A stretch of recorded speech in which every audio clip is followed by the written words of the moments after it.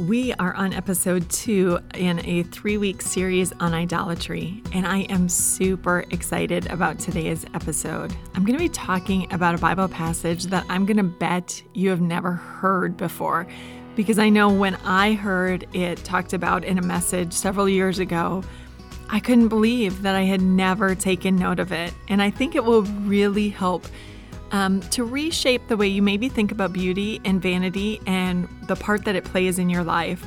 So enjoy today's episode. I pray that it enriches your life. Hey, it's Amber Helby Swenson, wife, mother, worrier, overthinker, type A, holding on to God and His promises to get me through the day. Thanks for joining me to explore everyday issues from a biblical perspective so we can all know and love God more.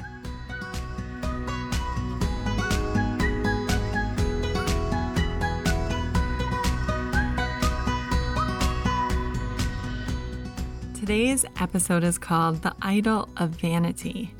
We are going to talk about how much our worshiping of beauty plays into our everyday life.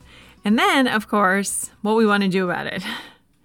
So back several years ago now, I was listening to Back to the Bible. Warren Wiersbe was teaching in the book of Exodus, and he read a passage that clearly I had read before, but it meant absolutely nothing to me.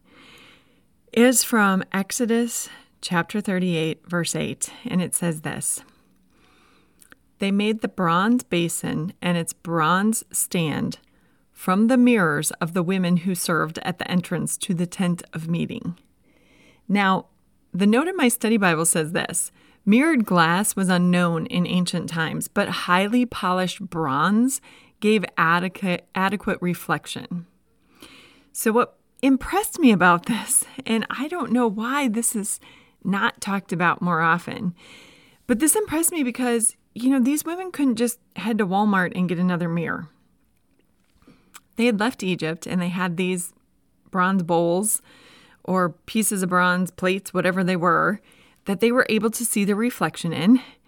And they hadn't arrived in Canaan yet, and they didn't know at this point that they would still be in the wilderness or in the desert for 40 years. They hadn't experienced that yet, but they were just somewhere between Egypt and Canaan, and they were building this tabernacle. And Moses had asked for contributions from people, and so right in the middle of all these verses and chapters that talk about the contents of the tabernacle and how they would be built and what they were for, we have this one specific verse that says, hey, by the way, the women who worked at the tent of meeting, they gave up their mirrors to make the basin that the priests used to wash in before they entered the tabernacle. They gave up their mirrors. Now, I don't know how many times you look in a mirror throughout the day, but I would say for most of it, it's pretty regular. We do it often. So you do it in the morning when you get ready, and, you do your hair by it or put your makeup on and make sure there isn't a piece of broccoli in your teeth. And every time you go to the bathroom, you stop and look at the mirror and you make sure your hair is still the way it's supposed to be, and you brush your teeth. And all throughout the day, we're looking at ourselves, right? And these women gave up their mirrors because they saw that there was a bigger purpose than what they looked like. And that just seems astonishing to me. In fact, so astonishing that I wonder if I could do this. I don't know. I wish I could. I don't know. If we are going to be totally honest, when we look at American society, and I'm not going to look at societies around the world because I live in America, but if you look at American society, the way we look is huge. We put a lot of time and effort into looking a certain way, right? So that we're attractive to other people. So at my age, I'm mid-40s, at my age, women put a lot of time into their haircut and their hair colors and, skincare to try to ward off all the wrinkles that are coming. And we go to the gym and we work out because we want to try to not let all those calories we like to eat stay on our bodies. We are obsessed with the way people look. In fact, magazines put a lot of time into trying to catch celebrities looking their worst so that they can show us pictures of them. Oh, look what they really look like. There's nothing like, the way you see them when they're in the movie or whatever. And I mean, it is crazy, our obsession with looks. And when I think of women who are willing to give up their mirrors, not knowing when they'd be able to get another mirror, and they're just like, well, oh well, God needs it, so I guess I can give it up. That really speaks to me. So the word vanity means excessive pride in or admiration of one's own appearance or achievements. God doesn't put a lot of glory in the way that we look. In fact, very few times in the Bible does he even mention the way anybody looked. There were people who had great looks, who were beautiful, and God made sure that we knew about it. And there was a purpose for why he told us that. Esther became queen. He made her that way for a reason. He had a big job for her. She had a role to fill. Daniel was very good looking. Him and Shadrach, Meshach, and Abednego, they were all good looking. You couldn't serve in the king's court at that time without being good looking. So we know that they were good looking, but again, it served a purpose. God made sure that we knew that Joseph looked very nice, and that's why Potiphar's wife was sort of into him. And so, a few times in the Bible, we're told that people looked good. And there was a reason for God letting us know that. But by and large, he didn't put any value on that. Look at what he told Samuel when he went to anoint David. He said, man looks at the outward appearance. The Lord looks at the heart. So studies have shown that actually good-looking people earn up to 12% more than mediocre or not so good-looking people.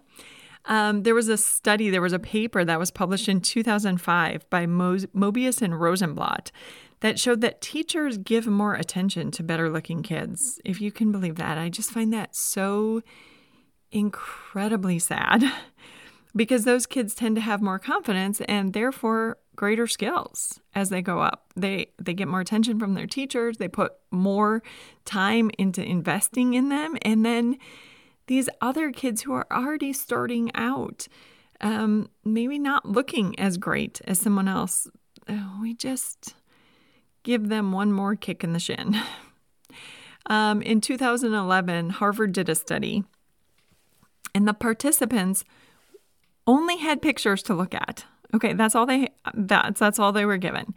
And they were asked to share what they thought about each of these pictures that they saw. So the participants said that the pictures of women who were well-groomed and that their makeup and their hair looked really good, they thought that those women were more competent, likable, and trustworthy. All I have to say to that is let me remind you that Jezebel wore makeup. And my guess is that Herodias' daughter, Salome, I'm not sure how you say it, she danced and pleased Herod and his guests. I bet she looked pretty good too, but she also asked for John the Baptist's head on a platter. So clearly, more likable, more trustworthy because they look better than someone else. That's crazy. And yet, that's the way the world looks at things. So how are we supposed to be different? If we're not going to be led by this vanity, how are we going to be different? I don't know if there's anyone out there who has an unbelieving spouse. But the Apostle Peter tells us something that is totally radical when it comes to our culture. Because he says, listen, if you want to win your husband to Christ, then this is his advice. Be submissive to your husband so that if any of them do not believe the word, they can be won over without words by the behavior of their wives when they see the purity and reverence of your lives. Your beauty should not come from outward adornment such as braided hair and the wearing of gold jewelry and fine clothes. Instead, it should be that of your inner self, the unfading beauty of a quiet and gentle spirit, which is of great worth in God's sight. Great worth. What's of great worth to God? Your gentle and quiet spirit. That's of great worth to God. It's amazing. Peter did not say, look, if you have an unbelieving husband, what you should probably do is go on a diet, get a new haircut, make sure you're painting your nails. No, he said, win them over without words, with your submissive spirit, and with the purity and reverence of your lives, and with a gentle and quiet spirit.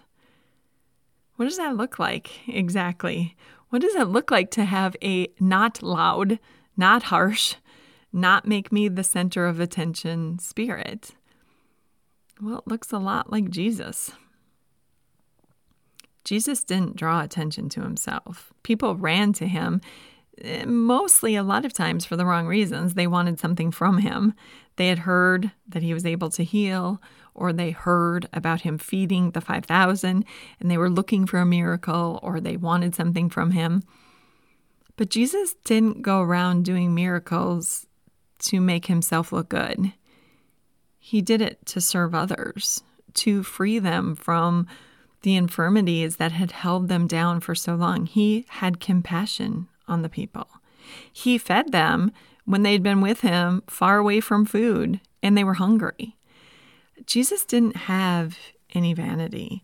His purpose was to serve and to glorify his Father. And we notice also with Daniel in Babylon, I've been working through the book of Daniel for a while now, and so I am taken aback by the way that Daniel acted. We know that Daniel was good looking when he at least came to Babylon. Surely he aged throughout the years and likely didn't look exactly the same as he did as a teenager, but he was good looking, and yet he had this incredible attitude. He spoke to people with wisdom and tact. He didn't demand things. He went and he asked for permission from the official so that he wouldn't have to eat the king's food that was sacrificed to idols, that went against Jewish law. He asked for permission. He asked him if he could test him and see what he looked like after 10 days. When the official was sympathetic, but he was like, hey, my head is on the line here. Like, if you look worse than the other guys, then the king's going to chop off my head. So Daniel said, hey, I'll tell you what, why don't we test it? And let's just see how we look after 10 days. And if we look good and if we look healthy, then let us do things our way. And the official said, absolutely, why not? The executioner showed up to kill Daniel and his friends. And Daniel starts talking to him with wisdom and tact. How tactful are you? Do you talk to people with sensibility, with sensitivity? Do you say things in a way that is polite and that really takes the other person's feelings into consideration? We're not talking about not speaking the truth. We're talking about speaking the truth in love. So often, Christians can be accused of speaking the truth without a shred of love. And that's not the quiet and gentle spirit that God sees of great worth. And quiet and gentle doesn't mean that you don't speak up. Listen, Daniel and his friends spoke up. Daniel and his friends stood apart. When they, were asked to do things that dishonored God, they made sure to make a point to not do it and to say, no, we're not going to do that because that would dishonor our God. So it doesn't mean that you don't mention things. It doesn't mean that you don't speak up when you see things that are wrong. It just means that when you do speak up, you do so in such a way that you don't offend the other person and that you honor God. And I just want to ask, when you get ready for your day, are you taking into consideration what God finds of great value and worth? Or are you taking into consideration what the world finds of great value and great worth? Because it's going to look very, very different, our morning routine, depending on who we're trying to please. See, if we're worried about what we look like, then we're going to get up in the morning and we're going to do all the things that make us look better. We're going to put the time into doing our hair and our makeup and working out and making sure we're just so before we leave the house. But maybe we haven't spent any time with God. If we're going to align ourselves with God, if we're going to put God first, if we're going to have that heart that God looks and sees that our motives are pure and he sees that we're walking with him and that we want to walk with him, well, we're going to be getting up and we're going to be spending some time in the Word and we're going to be praying and asking for God to help us. And we're going to be asking for God's help to notice the people in our life who need to hear about him. We're going to not make ourselves the center of attention. We're going to be seeking people to serve throughout the day. And it's going to look very, very differently. The Apostle Paul in 1 Thessalonians 2:4 says, "Our purpose is to please God, not people. He is the one who examines the motives of our hearts." We can be consumed with how we look. And man, there are plenty of people who are. There are plenty of Christians even who, won't get in front of a camera unless they look a certain way, or, you have to take 4 or 5 pictures to make sure you have the right angle and you look just so. But, God's not looking at if you have gray hair or if there's more wrinkles than there were 2 years ago. He's not looking to see if you have a muffin top or if you've gained a little weight. He looks at your heart. He wants to know what your motives are. He cares about what you want to do with what you've been given. And I'm telling you, those ladies from the tent of meeting, I can't wait to meet them someday in heaven. I can't wait to meet them and say, what you did was pretty incredible. And it made a lasting impression on me. And I wanted to be more like you. Let's not worship the idol of vanity. Instead, let's worship God and put our time and our energy and our money and our focus into serving him. This has been Little Things, because in God's kingdom, the little things are the big things.